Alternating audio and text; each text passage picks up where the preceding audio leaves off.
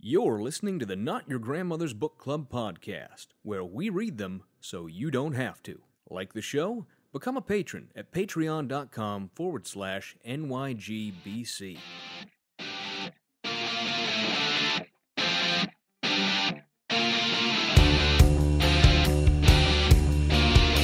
You should write a book, Fry. People need to know about the can eat more. I'm getting this book on UFOs. Did you know they're real? But there's a huge comic conspiracy to cover it up. Oh, that's just a paranoid fantasy. I want to be a book. You can pick me up, flip through my pages, make sure nobody drew wieners in me.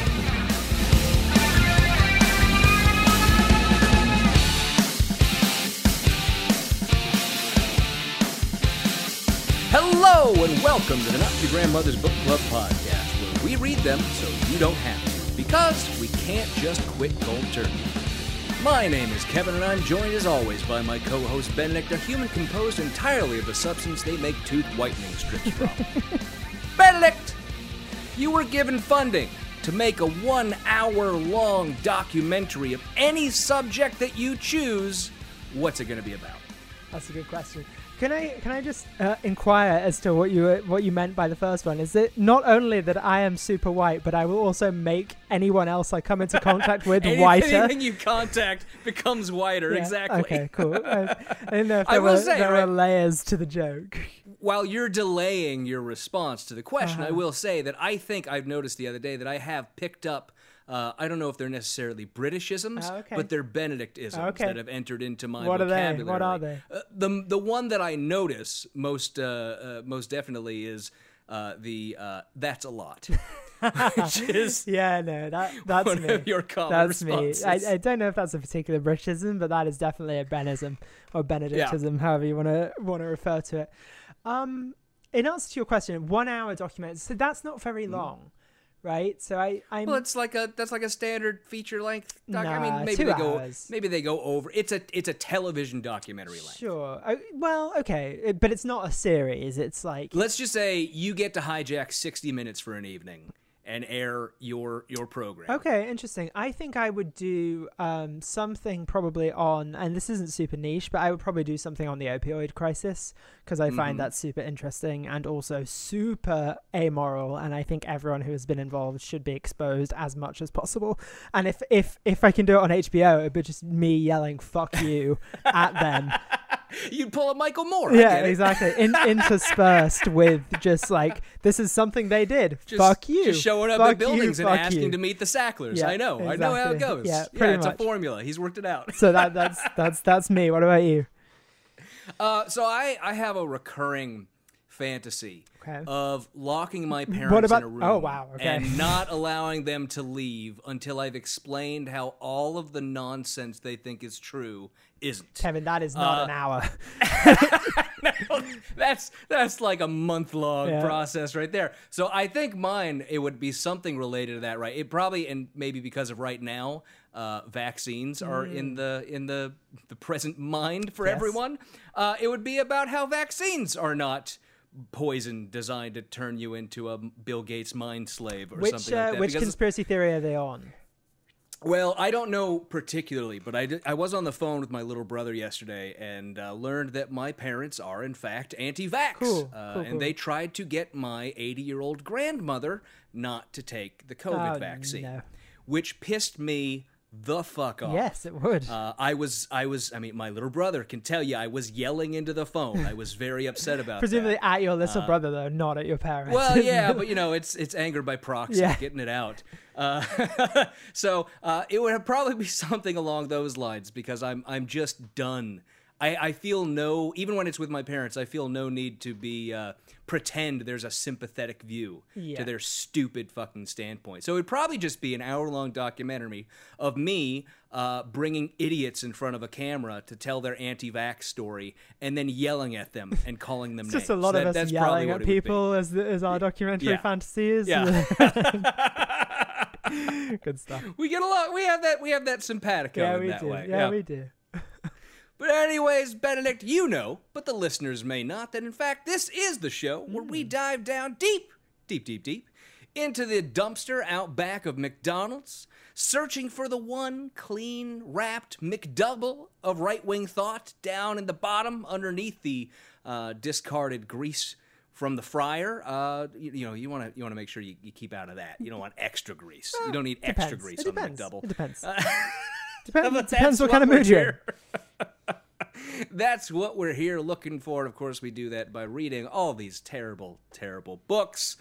But before we get to that, Benedict, you got a hot take for us this week? Yeah, it's not going to surprise people, but insurance is a fucking scam. And I knew that already, but now I have examples. I'm glad you changed it from your previous one that was in the notes. Yeah, I changed it because I remembered that I received a medical bill this very day. And they were like, okay, so this like minor, essentially I have throat problems and I had an endoscopy, which is where they shove a tube up your throat. Up your nose, so they can see down into your throat. Very gross. Yep. And they were like, "Yeah, that." Why don't they just go in through the bigger hole? I think because they wanted to look at my sinuses. Whatever, it doesn't matter. Disclosing my medical history here, HIPAA violations abound. But anyone who's listened to you talk already knows you have sinus issues. So don't worry, you're not disclosing anything they didn't know. That's true, and a fucked up throat. But. So essentially they were like, yeah, that 2-minute thing, yeah, that costs $1,500. And they're like, are you kidding? And then it's like, oh, well, insurance paid it. Like, no, they didn't. Insurance did not pay $1,500 for the doctor to like look down my throat and go, yep, still red. Ridiculous. And then they were like, yeah, so the bill's $40. No, it's fucking not. You liars. It's all a lie. And it's all built on stupid corporate pyramid schemes around billing the doctors a ridiculous amount and then being like, look how much money we saved you. No, you didn't. Fuck you. Well, Benedict, I'm very glad to tell you that later on, when we do the second half of the chapter that we're doing this week, you know, Glenn's going to tell you how, in fact, how much freedom I have. Our system of insurance is perfect. Yep. Yes, all the freedom. Yep. The freedom that you have. The freedom they actually shoved an American eagle down your nose. That's how they got it. That's how much freedom was involved. That must be why it hurts so much. But it is ridiculous that they can just make up numbers and be like, yeah, that's what that costs. Ridiculous. Anyway, what's your hot take? My hot take this week, we need to normalize swearing in the workplace. Fuck that. Fuck that indeed. I like the idea. I feel like that is fairly normal. I mean, it depends where you work, I guess, but maybe not in your bigger law firms. But yeah, as someone who's going into the field of law, lawyers that I've known outside of jobs are particularly foul-mouthed, right? They tend to have plenty to say and don't mind saying it. But there's this, it's very much like a tonal shift that you do, right? When you go into the workplace and you have to censor yourself. I think it's a thing with clients more than anything, at least like from my experience, is like kicking around the office with your colleagues, it's one thing, but like if you're going into a client, you're not being like, fuck you and fuck this. Well, I've worked in law firms before in the past in summer jobs and whatnot, and I never heard anybody just walk up, hey, how's it going, Tim? How the fuck's your day? How you? Like, I'd like to see that. Yeah. I think it would make for a better workplace. Sure thing. But that's not how you don't want anybody giving me the side eye when I forget I'm at work and accidentally let a fuck slip. Yeah. Is really what I'm getting at here. Let a fuck slip is a good word for anything. Yeah, okay. I dig it. All right. Well, Benedict, let's move on a little bit. What is on your bookshelf this week? Good question, Kevin. It is The Lions of Al-Rassan. No. Don't you patronize me. Don't you patronize me with that bullshit good question.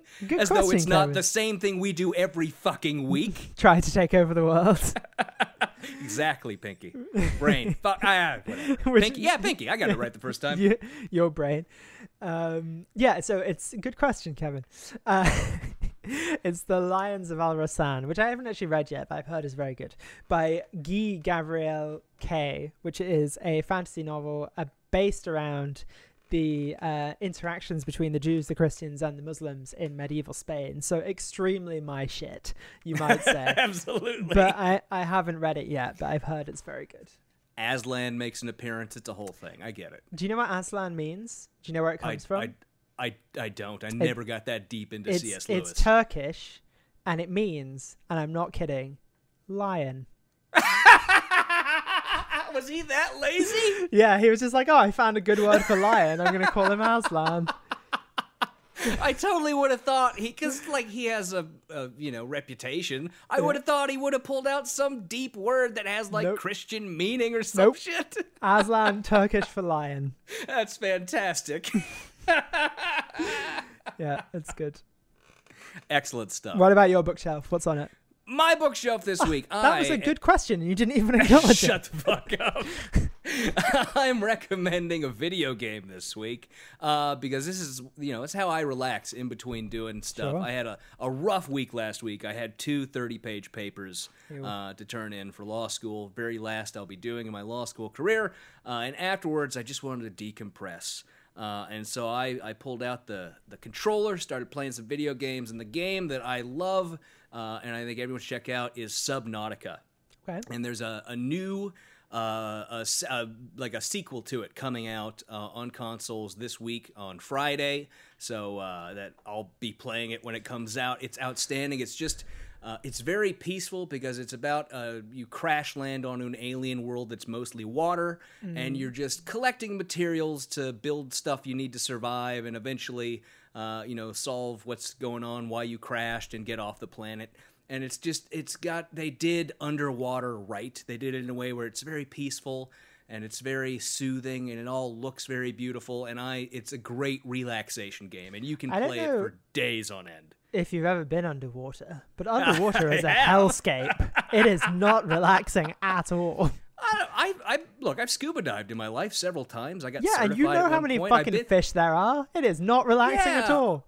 I think it's relaxing. Okay. I think it's relaxing if you're just looking as an observer. And I've had a shark swim right underneath me. What type of? And shark? I didn't even realize it was just like shark. No, it was like a 3-foot long little. Okay. So like a baby shark. Yeah.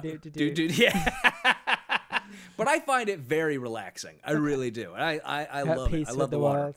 Fair enough. There's 2 types of people, right? There's 20 different types of 2 types of people, but one of those 2 types of people is there's skydiving people and there's underwater people. I'm an underwater guy. I am neither. There are 3 types of people. Those 2 and me. Well, anyways, why don't we move on a little bit to housekeeping? Of course, remember to rate and review us on iTunes if you haven't already. Follow us on all the social medias Follow us on all the social medias at NYGBC Pod. And I want to announce, because in the last interstitial episode, we said we were going to be doing None Dare Call It Conspiracy as an ongoing series for the interstitials. And we're tweaking that a little bit because as I started getting deeper into that book and doing more research around the book, where it came from and all that, I found something that I thought was actually much better for the interstitials. And so we're going to keep doing the book as a patron-only exclusive. So if you want to hear our review of None Dare Call It Conspiracy, you're going to have to become a patron. Sorry, but we just do love our patrons more. It can't be helped.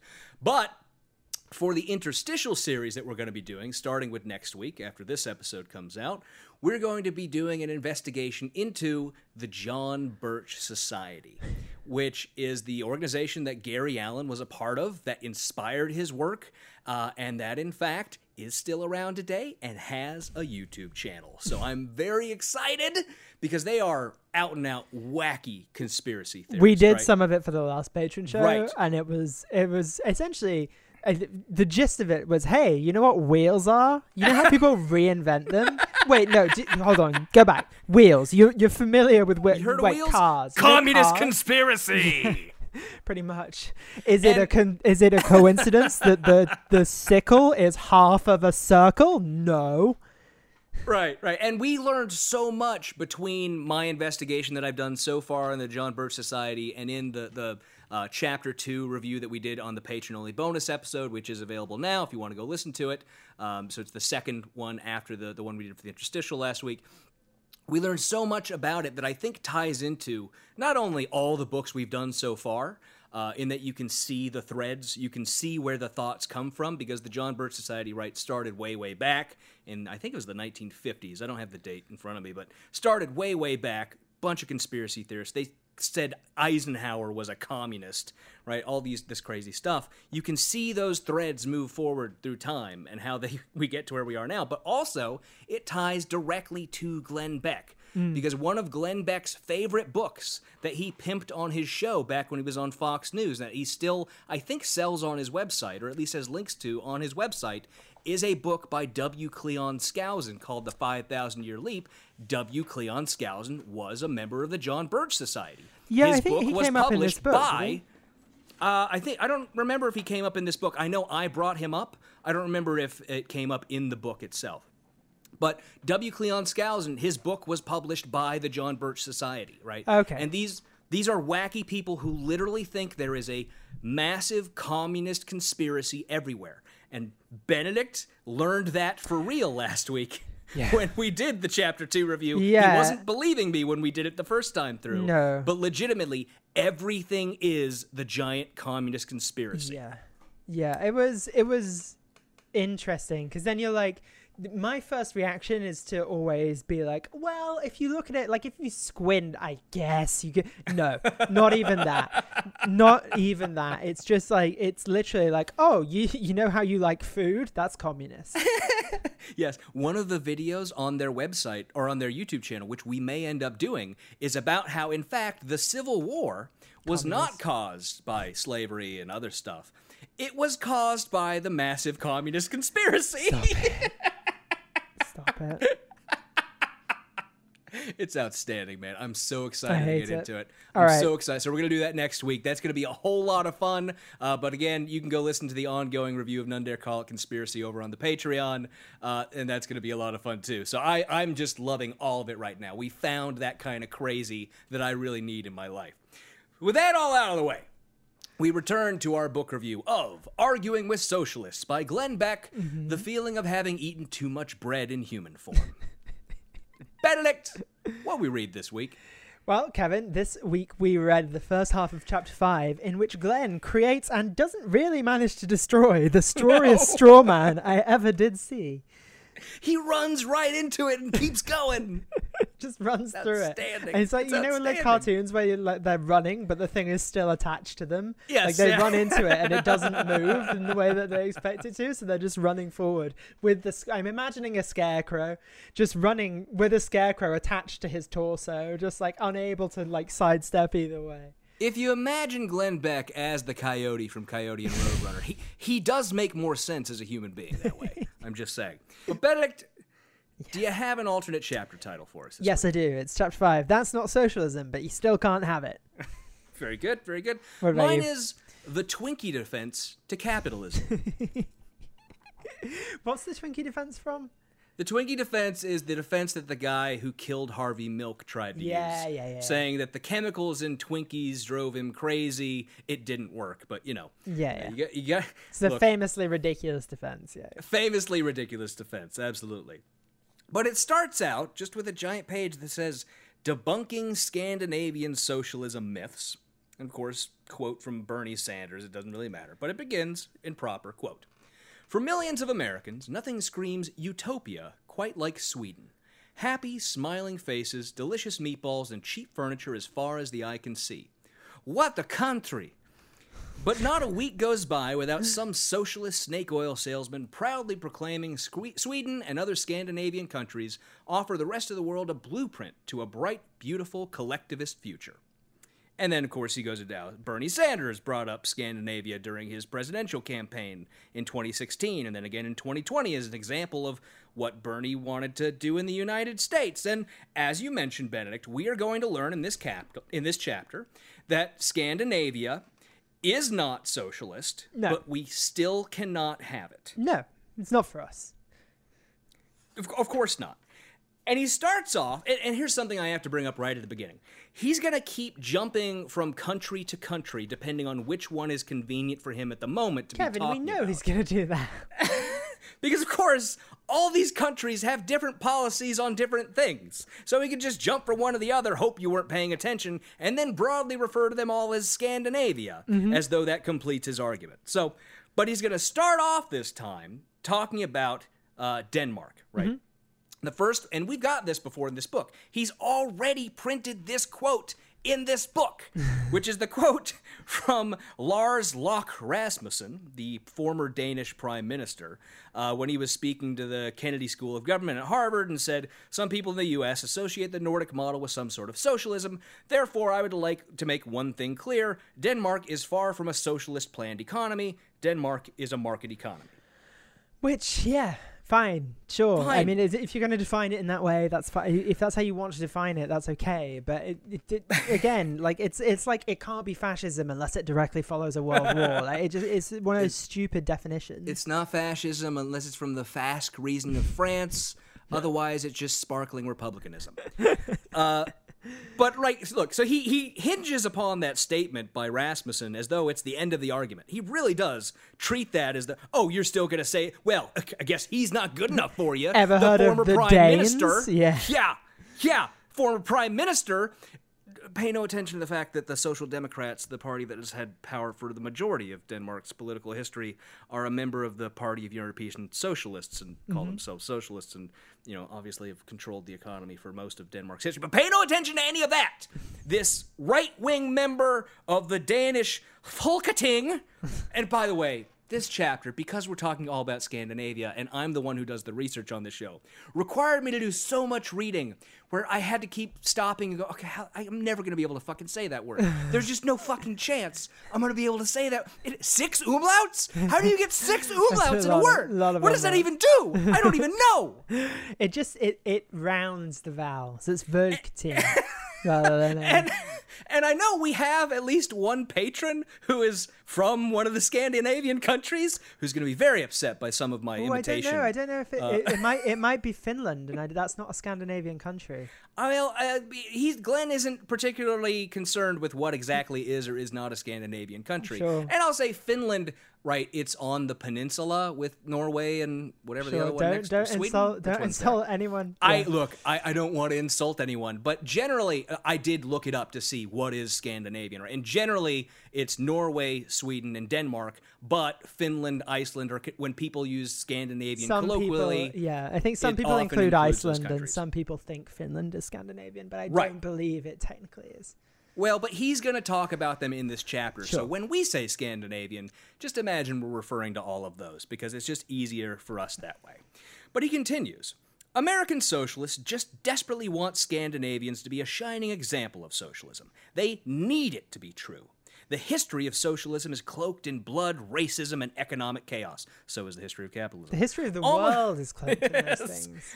Almost everywhere it has been tried, people have had their rights stolen away.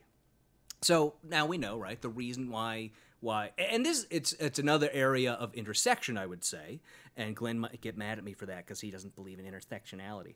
But there's an intersection between the American Democratic Socialists, the general left in the United States, and the far-right white supremacists in the United States. Both sides admire Scandinavia for vastly different reasons. Yeah, one is a Aryan race, more Aryan race type admiration, I think. Yeah, and I feel like my reading of this chapter, he didn't get into it in any way explicitly, like some of the drops he's had in the past that were pretty openly racist, but I feel like there may be some inspiration for him there in having to defend Scandinavia because of the connection to the imagined connection to the white race that he thinks they have. He does keep bringing up how homogenous they are. He calls them culturally homogenous. Not really. Certainly not anymore. Anyway, whatever. No. Doesn't matter. No. But he continues on. Even if Nordic nations really were the bastions of collectivism so many attendees at Democratic Socialists of American conventions argue they are, what makes socialists think you can impose a system working in a tiny, highly homogenous part of the world on one of the largest, freest, most diverse nations in the history of humanity? Arrogance. Sure. You know what you could do, though, given that the US is a federal system, is that you could have each state do its own miniature version of that, which is what a lot of people want. They want more control over state politics anyway, and the state to have generally more say, and then a more avuncular federal government, shall we say, that just kind of watches and lets people see what happens. Anyway, whatever. It doesn't matter. But there are ways of doing it differently that doesn't require the federal government to step in. Sure, California, you can call its own mini socialist republic, I guess. Sure. Or at least I'm sure Glenn thinks so. Yeah, definitely. Right? That's why people are leaving California to go to New Mexico. In droves, of course. Yeah, we've heard about all that. But he continues, and he has this, of course, because he's making the argument that scale matters, right? The Scandinavian countries are so small that somehow it matters that you can't do that in the United States because he doesn't understand how scaling works. But he really does the argument of, you know how hard it is to make dinner plans with a group of people? Oh, yeah. That a full paragraph, a full big paragraph of saying this won't work in the United States because it's hard to make dinner plans, especially when people have different dietary needs. That's really his fucking argument. Yeah. I also like on the previous page, you skipped over it, but it's a yellow page, and he weirdly highlights something in yellow at the bottom of the page. Bad choice. Like, choice. What are you doing? Bad editing choices just all bad around. Everything, Kevin. Just but bad after everything. After that little dinner plans thing, he says, and that's just population. There are also significant differences related to culture, racial diversity, religion, immigration, and diet. And then in a parenthetical, good luck finding a Twinkie in Sweden. Is that a good thing that you can't find it? Like, I feel like that should be a good thing. I have never had a Twinkie, and long may that continue. Do you even want to know how long I spent trying to find out if you can actually get a Twinkie in Sweden? I would assume that you can't. I actually tried to find... Here's the thing. You can get them in the UK. Okay. So they could be exported from the UK to anywhere. They're in the Eurozone, right? They can be sent in... Yeah, well, they were. Good point. They could have been at one point sent from anywhere. Yeah. I found that Tove Lo, the Swedish singer, has a line about a Twinkie in one of her songs because she thought Twinkie meant cookie. I literally spent about 15, 20 minutes trying to find out. I went to the website of a store in Sweden where you can make orders online and tried to look up Twinkie, but I don't know any Swedish, so I couldn't figure it out. Fair enough. Yeah, I did find it definitely was possible at one point when it was in the UK, but literally, right? Like that fucking matters. Yeah, and his other stuff, differences related to culture. What could he say? What you mean, Glenn? Yeah. Say what you mean. Right? Racial diversity. How would that have an effect on any of what we're going to talk about in the religion? Religion, how would that have an effect on any of what we're going to talk about in this chat? Clearly, Nothing. he thinks socialism is more possible in a homogenous population, whereas I actually think the reverse is true. I don't have an opinion on the subject. Fair enough. This is literally an opinion that formed in real time, but I don't think that homogeneity is necessarily the key to socialism. No, I don't think so either, right? I think this is all just complete nonsense because, again, he's not citing any real reasons. He's just naming things, which is his, he does that a lot. He'll just name, this is a thing, so it's different, and I'm just going to say that makes X impossible. That's all he's going for here. So we get to the first tweet of the chapter from Professor Tweed at Check Your Privilege, please. And he says, "Oh, come on, Glenn Beck. Everyone knows Scandinavians are socialists, and successful ones at that." And that's where he literally follows up with, "Oh, you're saying Rasmussen was lying? You're saying he was lying about it? Think you know more than the Danish Prime Minister, bro?" Yeah. The very briefly Danish Prime Minister, now part of the minority because, once again, the Social Democrats, that socialist party, is back in power in Denmark. Because people were like, "Oh, you're not a socialist leader? Oh, okay, sorry. We'll get back to the good stuff." So here we get to the first part of this chapter that's going to have a lot of, I would call it data-driven analysis, but it really isn't, is the problem. He's citing primarily, for these next couple of pages, the Heritage Foundation's 2019 Index of Economic Freedom, in which, in the 2019 version, Denmark was rated 14th, Sweden 19th, Finland 20th, and the United States 12th. Ooh. So we know that the Heritage Foundation, that's a completely unbiased organization that doesn't take up batshit positions like climate change as a hoax. Also, right, so why don't we do what they're doing then? Because clearly they're as good, if not better, than we are. Like, sure. But Benedict, of course, I said that was the 2019 version, and since then, of course, new versions have come out. Currently, they do have the 2021 rankings available. Would you like to guess what country is ranked number 1 on the Economic Freedom Index? Is it Denmark? It is not Denmark. Is it Sweden? It is not Sweden. Is it Finland? You're never going to guess. You're never going to guess. Okay. It is Singapore. Oh, okay. Singapore.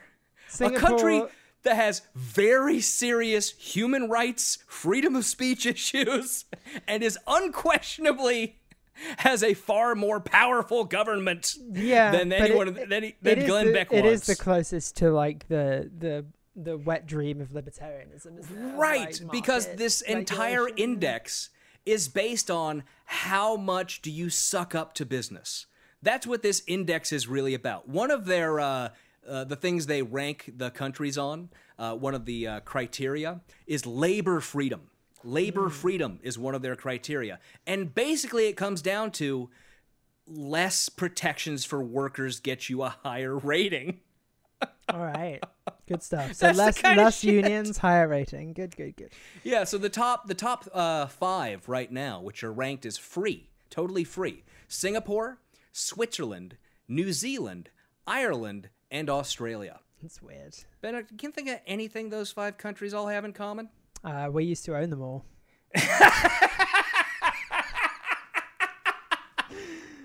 That is also true.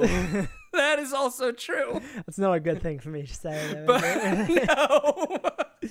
Colonialism. But I would also say all of those countries have universal health care. Yes, that's true. All those countries have universal health care, of course. And in Singapore, as a matter of fact, 80% of the country lives in subsidized government housing. Oh, really? Because it's a tiny fucking island. Yeah, I mean, it's tiny. It's essentially New York City. Like, it's if New York City were a country. Yeah, I don't know landmass-wise how big Singapore is. I think it's bigger than Manhattan, but I don't know if it's bigger than New York City. It's still very, very small. It's a very, very small island, right? Especially for the number of people who live on it. But anyways, so the Heritage Foundation Economic Freedom Index, I don't particularly find to be a useful metric for talking about any of these. No. Especially since they have such vaguely defined criteria as trade freedom, investment freedom, financial freedom, and government integrity. So, and these are things like, there are groups that do scoring like this, right? Like Freedom House is one that scores on actual freedom metrics, right? Things like freedom of speech, freedom of movement, things like that. And they have really well-developed over time criteria that they use to rank these things. Heritage Foundation, not so much. not so much at all. Yeah, you can't really look behind the curtain and see where they're getting all these numbers from. No. So anyway, it's a nightmare, and also like that's all he ever cites. Like there's a point later where I wrote, I forget where it was, but it's like, oh, surely this is an unbiased source that he's citing. I think it's in a couple of pages. We'll get to it. Well, and we're going to get into, so basically we're going to start off here. We have a big splash page, right, with just all the different rankings of these different countries for, and they're all the Heritage Foundation, like you said, the different freedom index from different years, and then things like business freedom, which one ranks first, and fiscal health, government integrity, property rights, those sorts of things. And again, I should mention all the Scandinavian countries that are listed here that he's talking about also all have universal health care. Yeah, also all doing better by their own warped metrics of the Heritage Foundation than the US. So again, maybe they're onto something. Let us have a Sweden. That's all we fucking want. Let us have a goddamn Sweden. But anyways, he tells us, of course, that the way that they've gotten these rankings on this stupid nonsense metric is by having free market capitalism, not by rejecting it. That's how they've gotten all this stuff. And Professor Tweed comes back at us with, Denmark, Norway, and Sweden haven't totally adopted socialism yet, but they are clearly headed in that direction. And this was my laugh out loud moment. Yes, me too.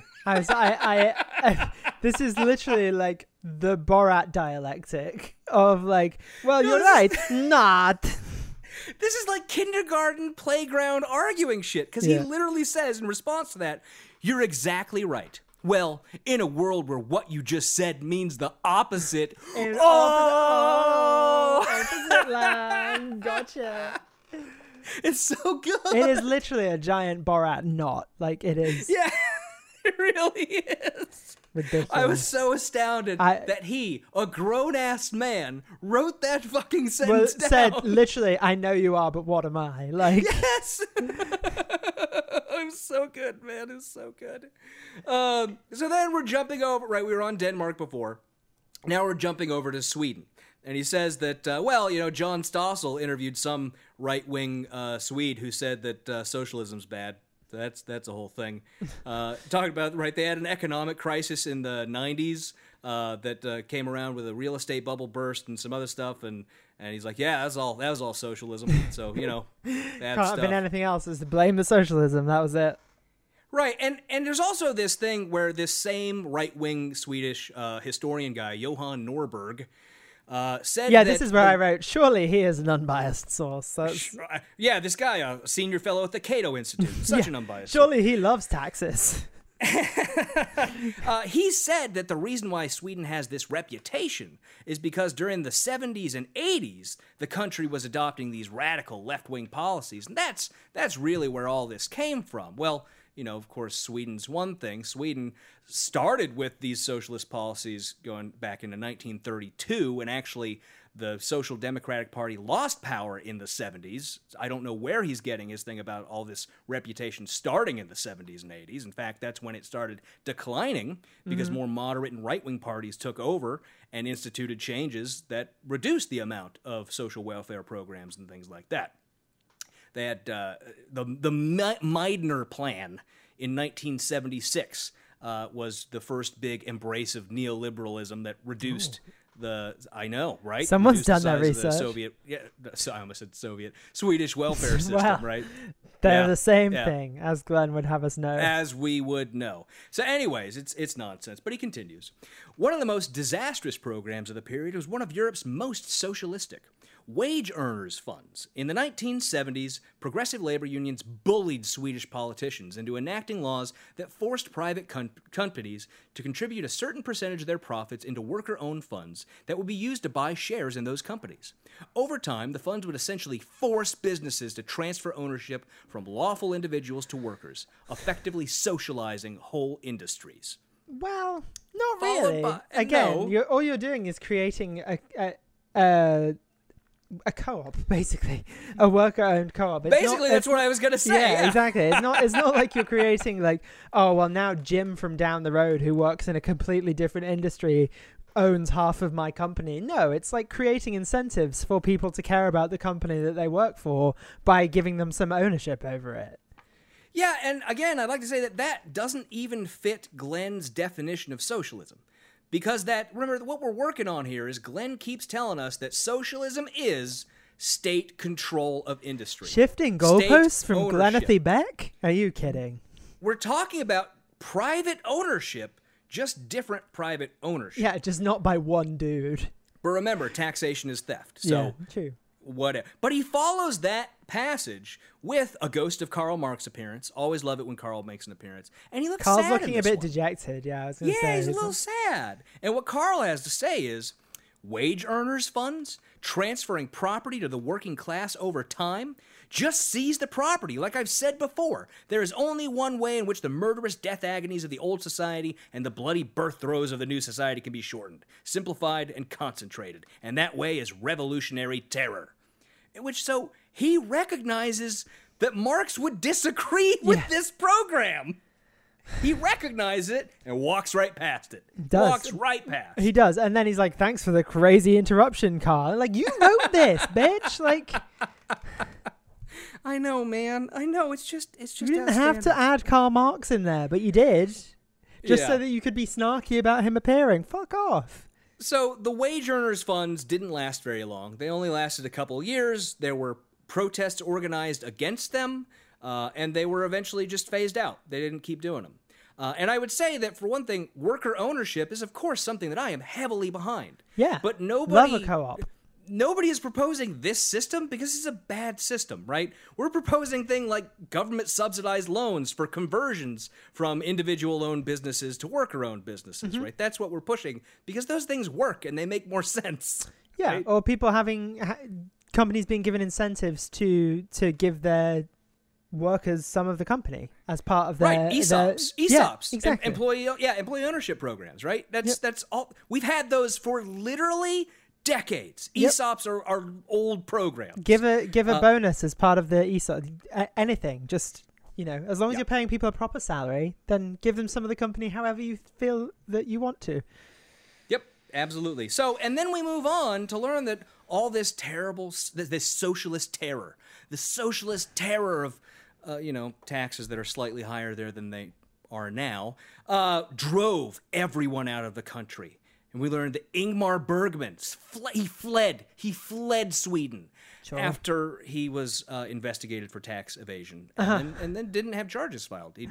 There was a mistake and they shouldn't have investigated, and he left. And that was the whole thing. And of course, IKEA, we know, fled the country. Yeah, famously not associated with Sweden anymore. Famously not founded by a Nazi sympathizer. Look, there's plenty you can say about the bad business practices of IKEA and the fact that the founder was a Nazi sympathizer. But he literally just left to avoid taxes. Like, Glenn is glorifying tax evasion. That's what he's doing. Yeah, because he doesn't think taxes should exist. That's why. Well, it's the same thing that in the United States he would be screaming about evil companies, right? Finding tax shelters in other countries, but he doesn't recognize it because it's not something at home. I think he wants that to happen, though, doesn't he? I mean, well, he might do his faux, like, we all agree that companies shouldn't avoid taxes. We can meet in the middle on that, but you must agree he that would taxes use that should be faux 2%. reasonableness, yeah. Yeah, exactly. That's what I'm saying. But I don't think he really believes that. I think he believes that companies should avoid taxes if they can.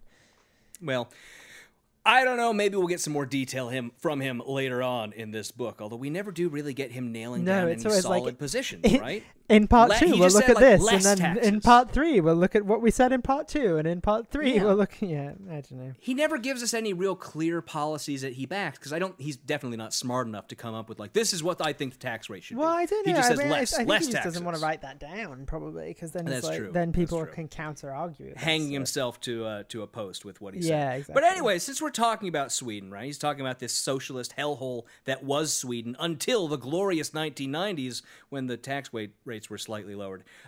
Sweden, as of right now, has a 70% unionized labor force. 70% of the entire country belongs to a union. 70%. They, of course, have single-payer health care. I've mentioned that before. Yep. They provide 16 months of paid parental leave for every employee in the country, regardless of what job you're in. They have a monthly child care payment for every parent in the country. It's like, I don't remember what their money is called. Is it a kroner? Kroner, yeah. Is that Sweden? Yeah. It's like 1,100 kroner per child. Mm-hmm. So you get just regular payments. And of course, they have free public daycare that's provided for everyone who's below a certain limit, and everyone above that limit still gets that daycare at a subsidized rate. So people are able to put their kids. Of course, the U.S. does not have any of that kind of stuff. Yeah. Of course, in the U.S., about 10% of our labor force is unionized, which is, as you may notice, far less than 70. Far less than 70. In Sweden, 48.8% of government spending. Government spending is 48.8% of their GDP. Versus about 35% in the United States. And the average over the last several years for Sweden was about 54% of GDP. So they're spending much, much more, and they're providing far more services. Mm-hmm. Glenn, that's what we want, buddy. Yeah. It's what we fucking want. Please just give us that. Yeah. The next page, we get a brain dump. It's called an ADD moment, and this is called Pippi's Revolt. This is about Astrid Lindgren, who is the woman who wrote Pippi Longstocking, right? A treasure, I suppose. I think I read some of those books as a kid. Yeah, I think I did too. I assumed it was an English person, but clearly that was wrong. Yeah, you were clearly wrong. That pro-English bias that you have. Yeah, it is. I mean, Pippi Longstocking sounds like the most English name in the world. It really does. It really does, though. But apparently in 1976, because of a weird thing in the tax policy, she had to pay 102% tax on her income, because she was getting taxed with this weird, she had the income tax, and then she also had this employment tax thing that was going on. And of course, they eventually fixed that, because, when you see a problem like that, you fix it. But that's apparently a huge sign of how this whole system was wrong. Yeah, I like how these eventually that led to the fall of the government. Like, did it though, or was that just a natural progression of how governments change sometimes? Yeah, that's true. So we get the next tweet from Professor Tweed, and I think it's all Professor Tweed for this portion of the chapter that we're doing. I don't think we get any other tweeters this time. And he says, maybe, and remember, they're always backing down. Every one of the tweeters in the argument with Glenn is just backing down and backing down. And he says, maybe Scandinavian countries do have some market-based features, but what about all their big welfare programs like universal health care? Those programs clearly show Scandinavians are socialists. And Glenn says, having some socialized industries in place doesn't mean an entire economy can fairly be labeled socialist. Right, so let us do it, please. Yes, but this is maybe my favorite page of the chapter, because this is where we get some go fuck yourself, Glenn. Play your own game or go fuck yourself. Yeah. So it continues. Imagine for a moment a conservative's paradise, a true bastion of individual freedom. And in parenthetical, just the thought of people having control over their own money and property is likely making our friend, Professor Pete, nauseated. But let me spend a few minutes to think this through. I think I've wondered before, and I think we've talked about this, who is Professor Tweed supposed to be? I'm wondering, that's obviously a typo or a mistake. I'm wondering if that's maybe also a clue. Can you think of anyone who Pete might be with regards to Professor Tweed? No. I couldn't think any. I like the only one I can think of, like Pete Buttigieg, but that doesn't match what the little profile picture is or anything about it. Doesn't make much sense. But anyways, in a conservative's utopia, government's only function is to protect the rights of individual people and keep communities safe.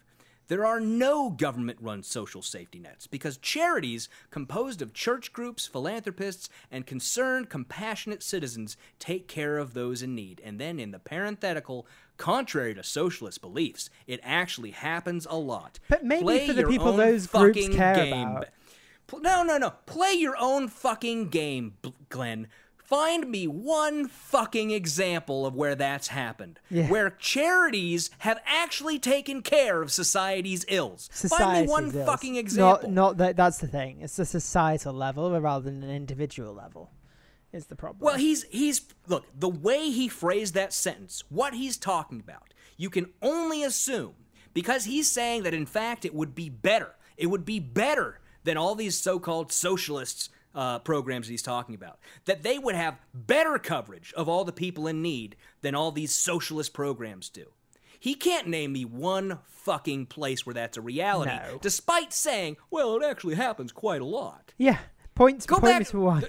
This is why, nobody was starving during the Great Depression, because all those great charities and the great capitalism we had back then. Yeah, that's right. Oh, we had all that great stuff going on, man. The non-intervention into the beginning of the Great Depression until FDR took office, right?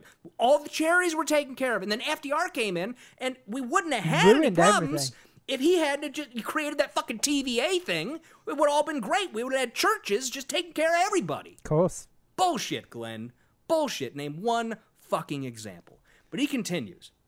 Without massive multi-trillion-dollar welfare programs, there's no need for many forms of taxation, including federal income taxes.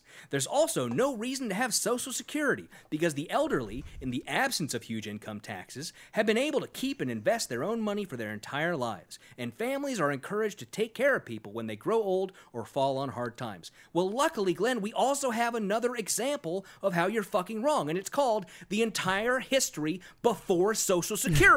And how that didn't fucking happen, you dumbass. Yeah, and when one economic depression can wipe out the entirety of your life savings and there's no one then to step in and look after you, that's a big fucking problem.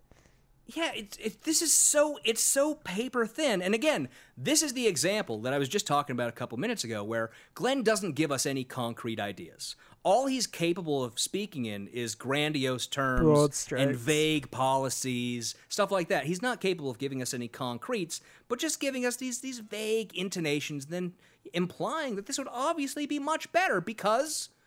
Move on to the next one. No need to explain. No, just obviously. Self-evidently. No need to examine my presupposed beliefs and decide whether or not it's actually true. That's the thing with all of these things, isn't it? It's always like, it's defined in opposition rather than in proposition. Yeah. Right? And that's Absolutely. the way that these debates are always done, is like, my way is better because look how bad your way is, and therefore mine Absolutely. is self-evidently better.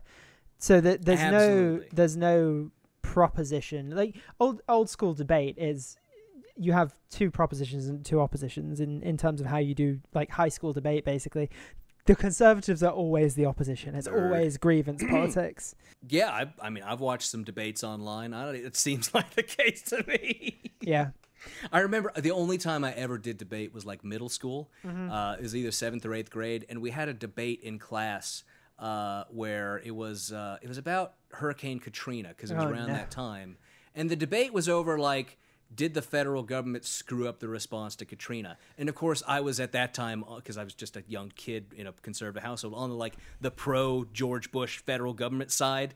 He didn't do anything wrong, right? That's what I was arguing. So yeah, I was absolutely in opposition. Yep. And I was it was bad. It was bad. But he continues, there's not much left to this bullshit, but he says, the elimination of most federal regulatory burdens and some unnecessary state and local regulations has allowed for enhanced economic growth and job opportunities.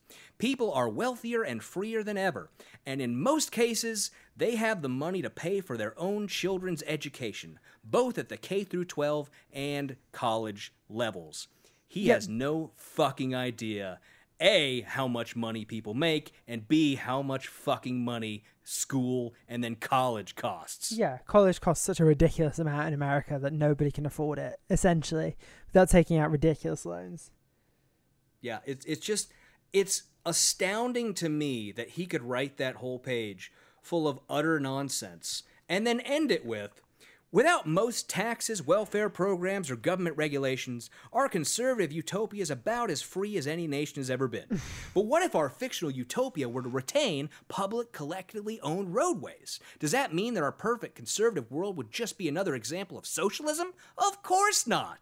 As though that compares in any fucking way to what we've been talking about so far. But also as if, like, if Glenn didn't like publicly owned roadways, he wouldn't call them socialist if it helped him to get his point across. Absolutely. And so the question that obviously comes from that is, okay, Glenn, how much of these programs before you start screaming socialism? And of course, as someone who has followed Glenn Beck's career, the fact that basically any socialist programs he starts screaming socialism, I know he's full of shit, right? Obviously, when we were going through the healthcare debate in the United States, he was screaming, this is socialism, this will turn us into a socialist country, right? And I have no doubt that he's just absolutely, he knew this is a convenient argument to make. He doesn't believe what he's actually saying here. And I'm not convinced that he ever does, to be honest. Yeah, that's another big problem we have with Glenn, is wondering how much he actually believes. And this goes back to the John Birch Society stuff, right? Where I am fully on the train of, I think Glenn Beck is basically a Bircher. Looking into his conspiracy boards that he's done on his show and stuff, right? Where it all goes back to George Soros and all that. That's straight up John Birch shit, right? Straight up John Birch. George Soros is one of the insiders, which is a specialized word in the John Bircher vocabulary, which means like the elite who run the cabal that's trying to institute worldwide communism. Sure. And I think he's just capable and skilled enough to just paper over that little bit so nobody who's outside of that specialized circle who knows the vocabulary knows what he's talking about.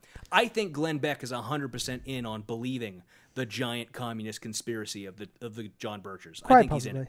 I like Birchers as like a Bertha for Absolutely.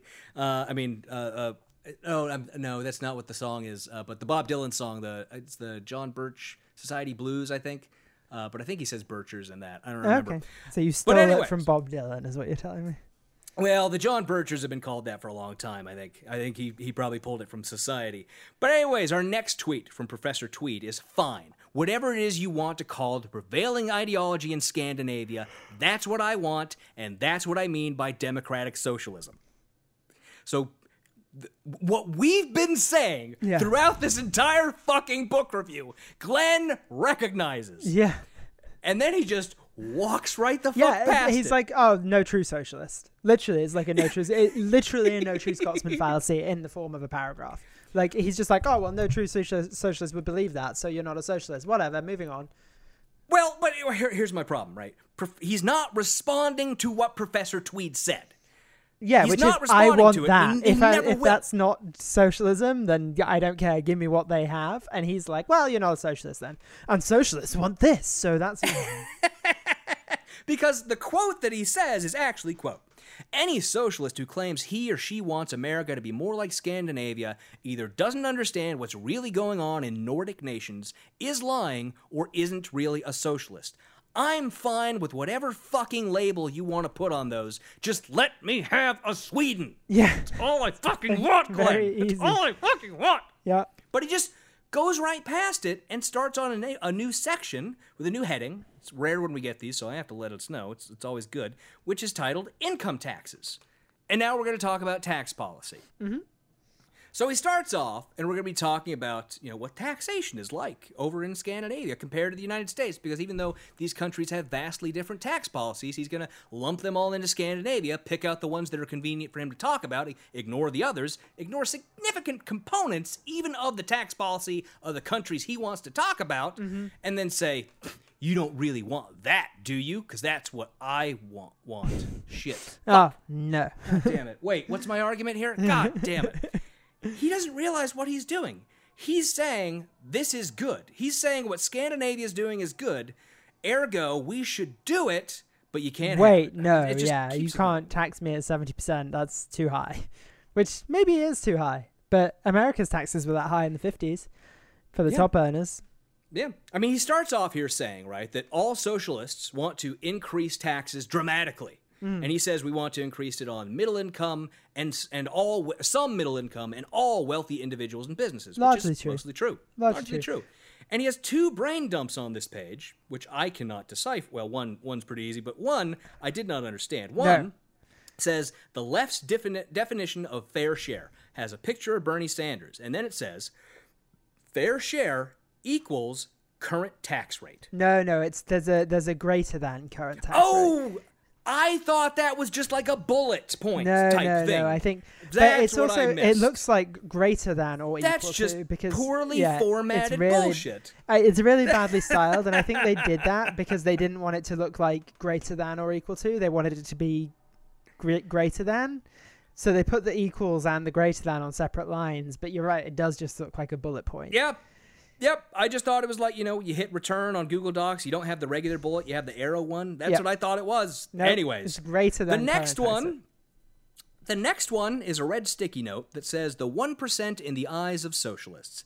And it has drawings of Scrooge McDuck, Mr. Peanut, and the Monopoly guy with a fucking monocle. He put the goddamn monocle on... Right. Uncle Pennybags. But it's very faint, so it looks like they had but like a... There. Does he have a monocle? There. Or does it, yeah, I know. Is that but just you so... can see it. It's fucking there. Is that so they don't get sued for taking the Monopoly character? Like, oh, he had a monocle, so it's clearly not Mr. Moneybags. So, I think you get away with it on fair use. Do you think Disney would be like, okay, yeah, that's fine, you can use Scrooge McDuck? Because Disney are famously litigious. I think these fall under fair use because they're using them to make a point. I would like to see... There's a satirical... Okay, technically, although not in any real-world sense, there is a satirical element to their usage. The intent is satirical, I would say, even if they don't really pull it off. I would love to see Disney try and sue Glenn Beck over the likeness of Scrooge McDuck. That would be so funny. But talking about what the progressives want tax-wise, he says... This isn't just a policy proposal socialists like. It's a cornerstone of their whole ideology, one that dates all the way back to Karl Marx, parenthetical, the whole from each according to his abilities to each according to his needs thing. What a callous, heartless thing of Marx to say. Well, does he really fucking think Marx was talking about tax progressive policy? System of tax rate?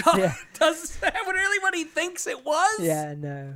That's ridiculous to me. And again, it's another one of those situations where if you look at it from the perspective of Glenn Beck's believes in the massive communist conspiracy, that makes sense. Sure. Because if you look at it in that sense, Marx was just part of this conspiracy who were all trying to help the really rich get more power and money and etc. And in that case, then these are all just different tactics tried out through over time, right? Rather than communism is actually a thing and this is not what Marx was talking about. I don't know. It's fucking weird to me. It is weird. But then we're going to go through some of the modern socialists, all the presidential candidates in the 2020 election, as we're actually going to talk about, and how they all were pushing for this Marxist-style tax policy. Of increasing income tax rates amongst the top earners. Like, oh no. I just had a moment where I think Marxist-style tax policy is probably not something that has ever been said seriously. No. Oh, it's been said seriously, just not by anyone serious. He starts off with Elizabeth Warren's wealth tax proposal, right? I should mention Norway has a wealth tax. That's one. Denmark had one. I think they got rid of it in 2006, but these are things that happen all Perfectly a lot good of Europe proposal, has wealth by the taxes. way. If you have more than $50 million in assets, you pay 2% on it. Sure. Many countries have wealth taxes. The next one, Bernie Sanders, which he says, the way he describes it, it would confiscate as much as 8% of a family's net worth. Yeah, if they're a It super sounds rich really family, evil that way. yeah. Right. Ignoring the part where it's like people who have millions of dollars. Of people who have more than $200 million in assets. Yeah, exactly. And then Kamala Harris and Joe Biden, who he says, quote, said they want to repeal the 2017 Tax Cuts and Jobs Act because, in Harris's words, quote, it benefited the top 1% and the biggest corporations in this country. True. Just a factual statement. Yep, not wrong. And then Pete Buttigieg, who said he wanted to increase the top income tax brackets only while imposing a wealth tax and financial transactions tax. Finland has a financial transactions tax, by the way, since it's one of the countries we're talking about here, which is supposedly not socialist, but they're doing the thing that Glenn is claiming is socialist here. But so, he says, if Scandinavians are socialists or even just progressives, we would expect their tax codes to be in line with many of these proposals. But, brace yourself, they undeniably are not. So, This is where we're starting with Denmark. And he says the top marginal tax rate of 60% in Denmark applies to all income over 1.2 times the average income in Denmark. Now, he's wrong about what the top marginal tax rate in Denmark is because by law, the maximum tax, combining the local tax and the national tax, I believe it's 55% is where the limit is. When you combine both of those, that's what your maximum tax is. But most people, the average is down around in the 40%-ish range of what people are actually paying in tax. Denmark, though, does have a capital gains tax of 27%. So there's this. I don't want to get into how their capital gains tax works, but I'm basically getting at they have additional taxes. Denmark has plenty of additional taxes. It is higher tax. Sure. They have capital gains taxes, and Denmark, as we're going to get, I don't know if we're going to get into it a little later, but Denmark has a number of other taxes that influence how this system works. For example, Denmark taxes revenue from oil drilling, so all the oil that's pumped out, all the sales of oil, at 52%. So that's another significant area of taxation, I'd say, that you're ignoring, Glenn, in trying to claim that they actually have lower taxation than the United States. Well, what he originally says is that individuals are taxed higher, but corporations are taxed lower. So why do socialists want to do the opposite? Like, because A, it's a better idea, and B, anyway, whatever. It's... He talks about, right now, the corporate tax rate in Denmark is 20%. Yeah. 20%, that's the rate. He's ignoring what I was getting at with that oil tax, is that they have special taxes, industry-specific taxes for a variety of industries that drastically increase the amount that those companies are actually paying in taxes. And they don't have the significant number of loopholes and subsidies that companies in the United States use to end up paying basically nothing in taxes. So, it's drastically different. It's astonishing to me. There are also, on the individual taxation side, right, he is talking about individual taxes in general are higher in those countries. But there are a number of deductions that people can make that lower their overall tax burden. For example, union fees in Denmark are tax deductible. You can deduct the amount you pay in union fees. And I should point out that they get drastically more in services Yep. for those taxes. That's the fucking point. Well, and I found... Sorry, go ahead. Thank you. I will go ahead. The other thing that we don't talk about here, because it doesn't get framed as a tax, is having to pay for health insurance is a tax that Yes. we don't get that doesn't get talked about as a tax, and that just it is rolled up under single payer healthcare in places like Scandinavia. But having to have money come out of your paycheck against your will most of the time is a tax in the US. Freedom, Benedict. But freedom. Freedom, indeed. Freedom. Otherwise, I have to pay $1,500 to have a tube shoved up my nose. Like, Yes, so he is saying, right, that how can you socialists want this? You should, because in this system, there'd be more people getting taxed, the lower income people, and ignoring the reality. no, of we the think situation. corporations should be taxed higher. So let's do that instead. Let's do that. And let's also work to increase the size of the tax base by helping people have higher incomes to where they'll be paying more in taxes, because that's what we want. With all of those services, that would help get us there. And I found, there's always the things about happiness in Denmark, right? And you can find a billion different articles on why people love living in Denmark and why they're so happy. And they're basically, it's socialism. Yeah, we have wonderful quality of life. We have all these great services. If I lose my job, I have tremendous unemployment benefits, and I can, all these different systems that allow our country to operate so well, right? Although I was reading a thing the other day that's based on a how happy are you compared to how happy you thought you would be in life scale, and apparently the Scandinavians are just more realistic about life than the US, and they're like, 8 out of 10, it's pretty good. Like, yeah, I can't really complain. Like, whereas America's like, I should have been president. 2 out of 10. Like every American. We're all momentarily depressed millionaires, right? In the United States. That's what we all are. And then he starts talking about the VAT, the value added tax. Okay. Also known as sales tax. Like, I mean, there is a slight difference between a VAT and a sales tax. It's as a consumer, it's what you pay on top of the raw price of the good when you try and buy it. Except the good thing is, what the thing is going to cost before you get to the cash register, because it's always whatever percentage that it is. So they just price things up sensibly, and if it's like, oh, it's $5.99, it's $5.99 when you get to the register, not $6.71 for some reason. Hey, I like that you're mad at the sales tax. I'm really just for mad. that little bit there. But look, it also goes back to I used to the not thing have that... very much money and have to be like, can I afford this toothpaste? Yes. Oh no, that's embarrassing. Yes. But it also goes back to something that I am familiar with growing up in a conservative household, and it is a long-standing right-wing argument about all sorts of things, right? Mm-hmm. Whether it's a minimum wage, whether it's a sales tax, whether it's a VAT, and that is, well, they're just going to pass the price on to the consumer. Mm-hmm. It's just going to pass the price right on. Despite the fact that we see everywhere that increases their minimum wage, the McDonald's dollar menu remains a fucking dollar menu. Yeah.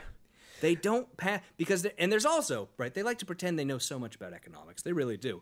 But there's also an equilibrium when it comes to taxes. Yep. There's a point where they will say, well, we can increase the price by so much, but if we do so much, then people are going to stop buying it because it's more expensive. Start losing money, and so when you start getting into products that are not necessities, and by the way, the VAT is either not existent or reduced for necessities like food. Yeah, like food normally isn't taxed. Yeah.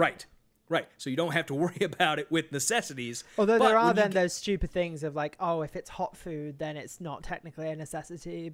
And like if you get a croissant cold in a cafe, then it's not got VAT on it. When I go to the Whole Foods, yeah, exactly. When I go to the Whole Foods and spend way too much at the hot bar, if they stick something in the microwave for you, it has VAT added on. Right. But basically, the point is that horrifying outcome they always predict never seems to occur, despite the fact that states do increase sales taxes and minimum wages do go up, and we don't see this outrageous, terrible outcome that my father and every conservative I've ever heard but it has gets warned shared me would around happen. whenever it does happen. Whenever there's a study being like, oh, Seattle increased its minimum wage and like 2 businesses shut, everyone's like, see, we told you. But then like a year later, they're like, hey, everyone's quality of life got better, and that doesn't up here anyway. The other thing I would say quickly is sales taxes and VAT. It is a regressive tax at the end of the day, in that it does impact people on the poorer end of earnings more, because they do tend to have to buy. Yeah, devote more of their income towards the sales tax than richer people do. And then at the same time, though, we use that VAT or that sales tax, or we should, to provide more services that benefit those people, that's right? The idea. That's part of the trade-off that goes on there. And there are other ways, right? Sales tax rebates are a thing. There are other ways to that's solve why those issues. You go to the airport and get your tax money back. And if you've ever bought anything in Europe, like anything expensive, you can go and be like, I've never been to Europe. Why would I have bought it? Anywhere. But like, if you buy anything expensive in somewhere that's not the US, you can be like, hey, give me my money on the sales tax back, because I don't live here and won't receive any benefit. So you can do that if you get, at least in Europe, I guess, that probably elsewhere as well. But if you don't live in the place, you can ask for the tax money back. It's like buying a bunch of sodas in a state that has the 5-cent refund and driving over to the state with the 7-cent refund. Sure. Just making bank, man. Sure. Just making bank. And gas is so cheap here that it's probably worth it still. So the next section we get to, after that little detour into the VAT, is Sweden's school choice, in which Glenn Beck does not understand that it's not at all the school choice system he wants in the United States. No, why would it be? No. So here's the thing. I do not know enough about the school choice debate to have a great argument about it. I've known people, even people, reasonably progressive. One of my friends from undergrad, who's now a teacher, who is pro these choice programs if they're done right. The problem with choice programs in the United States, particularly for me, is that they are a way that right-wingers use to funnel money into religion. Because in large part, we're talking about these private Baptist or evangelical or Catholic schools that are having this money funneled to them through these voucher programs. Mm-hmm. That's the huge problem there. And also, I think it's inappropriate the way that the right always tries to use the stupid competition argument when it comes to these schools, the school choice programs and stuff, because I looked into a little bit of research on it, and the difference in performance between these schools, most people agree, is not because of the bullshit competition thing that they're arguing about. It's a matter of resources, right? These private schools get more resources than public schools in bad areas do. So that's where this program works out. Anyways, I don't want to spend a ton of time talking about the school choice program. In Sweden, they do have a school choice program that has 10% of the children in the country went to a private school. Fine. That's it. Sure. Whatever. There are people who are for it. There are people who are against it in the country. And yeah, I mean, hybrid systems don't. They can work. They can work. Sure. They also, because this is a state-financed program, don't allow for the sort of discrimination and religious indoctrination that Glenn Beck wants in his private school choice program. The problem is also and again, not an expert on this by any means, but like if you can get around the system by being like, I'm just going to live in this school district, which is more expensive and better, then that's essentially private school anyway. Like, if you can afford the house in the better school district, you're basically paying to send your child to school. So it's no different. It's either truly equitable or it's not. School districts make it not equitable already. And so this is another case where, for one thing, he's using bad sources, right? He's using, for his primary source, an organization called EdChoice, which was founded by Milton Friedman. Mm-hmm. So not one I trust right off the bat.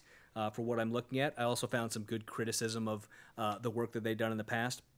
It's also another case where he's completely overlooking another aspect of these countries, which you'd think he would want to talk about, which is the fact that most of them have free college education. Something that, again, the socialists in the United States, who he's screeching about, want. Sweden, for example, all the way up to the university level, is entirely free. And students get a $900, whatever their thing is called, a month, Sweden, kroner, right? Yeah. 900 kroners a month stipend from the, is it a state? Sure. I think you call it a state when it's not a federal system. The country is just called a state. Yeah. So from the state. Sure. So these great programs that he's obviously ignoring to make his little argument about choice, which is a much smaller component of their educational system than this, in fact, free education system through the public schools with all this other stuff. Yeah. Yeah. Sorry. There's too many things. Yeah, it is. It is frustrating. And also, like, this isn't something I know enough about to truly rebut him. So it's just, it's one of those things where it's, you find yourself almost being like, yeah, okay. And like, I guess. Yeah. And I didn't spend a ton of time researching this section because it's a very small section. Ultimately, who cares? Like, yeah, really, really not a big deal. I don't know enough about it, and I didn't want to spend a ton of time on it. But we get to the next subsection, which is entitled... the last one. The last one we're going to be doing today, yes. Which is entitled Norway's Addiction to Oil. True, by the way. Yes, absolutely true. And one that many people in Norway and outside of it has commented on as a sort of paradox for Norway. And also a lot of progressives have been like, yeah, we should use our oil money to do that and then fund non-oil technology. But like, if we're going to do oil anyway, we might as well use it to fund a sovereign wealth fund, keep people happy, and use that to fund non-oil stuff in the future. Yeah, I mean, so he starts this out claiming the beginning of this section is obviously, well, all the democratic socialists in the United States all want to get rid of oil and all he calls them our most affordable energy sources. Only because like we subsidize them massively. Absolutely, right? While, he points out, Norway pumps a ton of oil out of the ground. It does. And I think it still is the 8th largest producer of oil in the world. Mm-hmm. And it is in large part how Norway have generated their massive sovereign wealth fund. Yeah. So, Denmark, we talked about, did have their 50-something% tax on all oil revenue on top of the regular corporate tax, which means that oil companies get taxed up to 70-something%. Norway, on the other hand, in addition to taxation for companies that aren't owned by the state, is a massive stakeholder in the energy companies that actually do the oil exploration and selling. So Norway owns these oil... This is another thing that Glenn should be like, socialism, no, socialism. Actual socialism. This is state ownership of the means of production. This is what you should be against, Glenn. But because, like you mentioned earlier, and I like the point you made that it's all about opposition, he's solely playing it up as a good thing to be in opposition to his imagined socialist enemy who he's in this Twitter battle with. Yeah, exactly. And he knows what the counterpoints are, interestingly, because he says, Professor Tweed comes in and says what I said, which is that Norway and other Scandinavian countries have spent a fortune of that money investing in renewable energies like wind and solar. And then he's like, yeah, but have you thought about this very specific counterexample of like, you don't really want to be like these oil producing countries, do you? And like, the answer is obviously no, not now that we have the choice. But like, if we had built an infrastructure in the past that relied on oil that was now producing all this renewable energy investment fund, then yeah, I would be okay with that, because we've done the oil producing anyway, so we might as well use it to fund good stuff. Yeah, and I would say that for one thing, right, we're not in the United States going to get rid of oil production anytime soon. No, but we can tax it really highly. Yeah, that was going to be the point I was going to make. Sure. If we're going to, we should work to taper it off, certainly, transition to other forms of energy, and we're making good headway on that in some ways, and I certainly hope, the infrastructure bill that's been proposed and probably won't pass because fuck Joe Manchin, has a massive amount of funding for renewable energy sources and getting that moving. But, like I said, fuck Joe Manchin.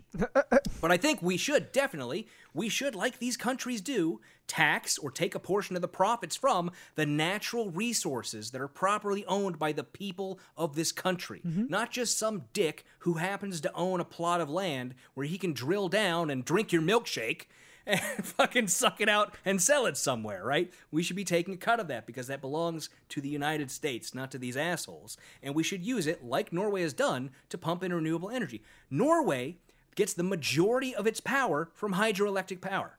The majority of the country's energy comes from hydroelectric power. A mass, and far more than just like a slim majority. Yeah. The vast majority of their energy comes from that. And the other countries in the region, it's got a very long coast, to be fair. Yes. The other countries in the region, Denmark, Sweden, all the others, they also have made massive investments in renewable energy. So this argument, even if he's saying, well, Norway, it's all coming from the oil profits, do you really want to do that? Well, the other countries, they don't have the massive oil funds that Norway do. They have more oil than many places, but they're pumping a ton of money into renewable energy because it does make sense for the future. And we should be doing that as well, because it's objectively just a good thing, unless you're Glenn Beck, who really has a chapter in this book dedicated to climate change denial that we'll be getting to in a couple weeks. Great. Can't wait. I haven't looked that so far much ahead. Fun. I haven't, Kevin. Yeah. But now that we've been through that little bit about Norway, now he responds, he tells us, so you say you want the United States to be just like Scandinavia, but do you really mean it? You want a culture that's extremely homogenous? Whoa, who said anything about that? Nobody. Yeah, exactly. Who said anything about making the country homogenous? Again, it's stupid. Yeah. You want fewer business and financial regulations? Again, another thing he didn't even touch on, and something that I finally took the time, because this has come up several times in several books we've read, where they just will reference blandly fewer regulations and how that's what businesses need. They don't really have a good measure of what that means. No. I found a pretty good paper on the subject in the journal Economic Policy, which goes in and looks at the actual data. And generally what they're talking about when they say fewer business regulations is they will use metrics that make it easy for them to say the United States has more business regulations than blank. Yeah. So things like, if you form a business in New York, the number of forms you have to file. Cool. That's one of their metrics. Great. And in New York, it's probably it's more like 6. because you have it's to do... like 6. I've done that. I have helped people to do that. Yeah. When I was with a nonprofit that was helping small business owners in New York City. I have helped people to do that. The thing is, it's fucking easy. Yes, and B, any federal system, that is going to be true of. There are going to be more forms you have to fill in, because generally you have to do stuff at a state and federal level, and therefore have to do twice the paperwork. Yes. But I would also say the paper I'm referencing in that journal, Economic Policy, it found no correlation between the number of regulations and the economic prosperity of a country. Yeah, because America, you have to fill a lot of forms in, and guess what? The biggest economy in the world, so shut the fuck up. Like, yeah. Literally doesn't matter. It's one of those things Republicans can say. It doesn't really mean anything. It's very hard to actually define, and they don't really have anything to back it up, but it sounds really good if you don't know what they're talking about. If you shut your eyes and whisper, yeah, that's true. Right. He continues, you want lower and middle income people to pay a greater tax burden? You want school choice? You want balanced budgets or close to it? That's, by the way, not true. Most of those countries run deficits fairly regularly.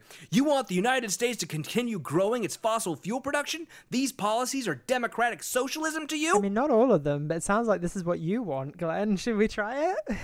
Yeah, right, Glenn.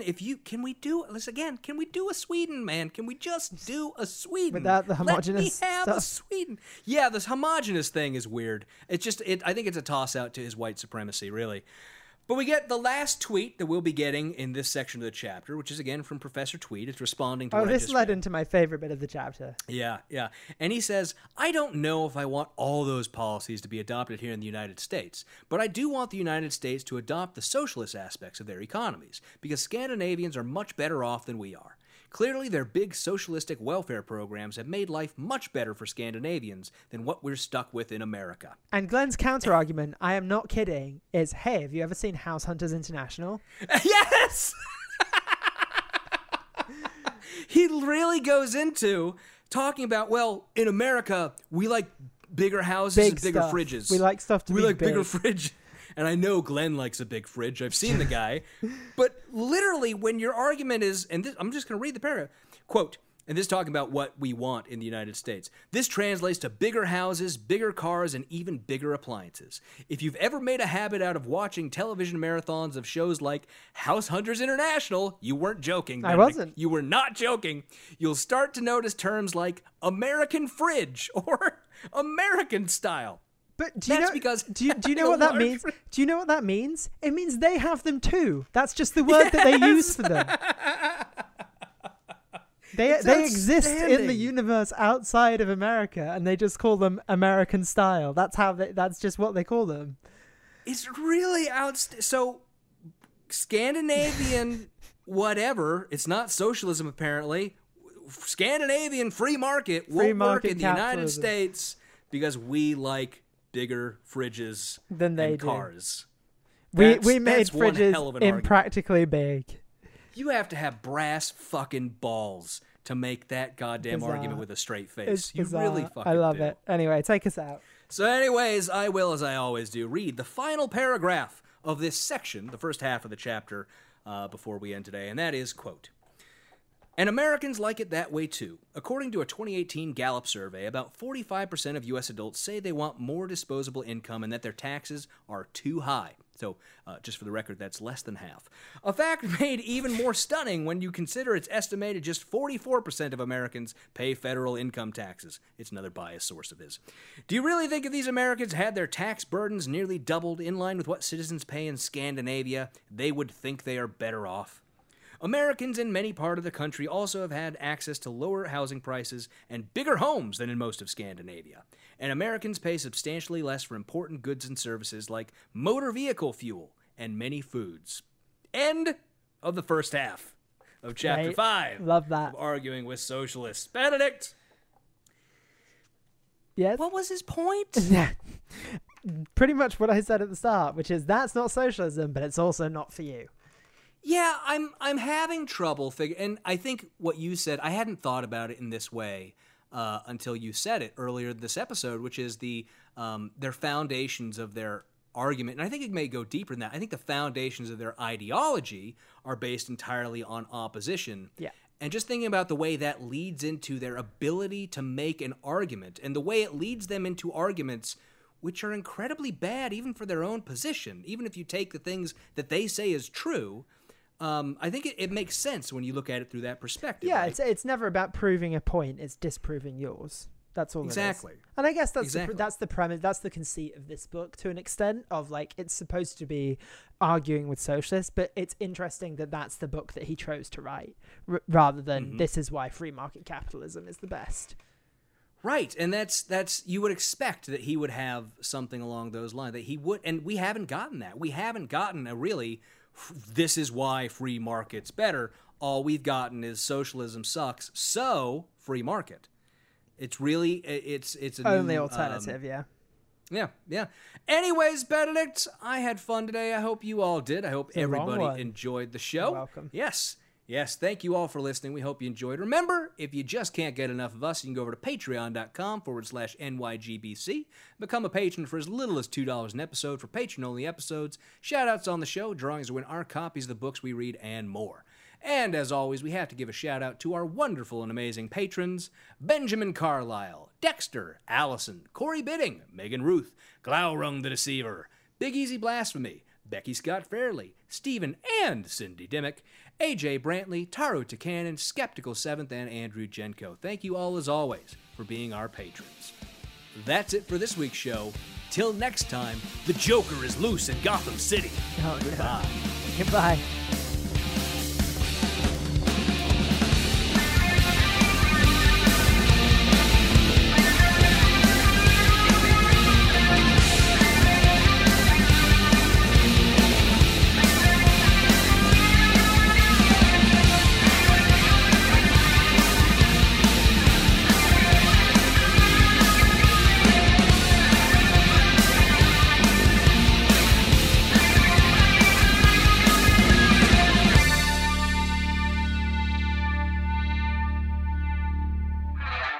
The Not Your Grandmother's Book Club podcast is a production of Kevin and Benedict Productions. Copyright 2020, all rights reserved.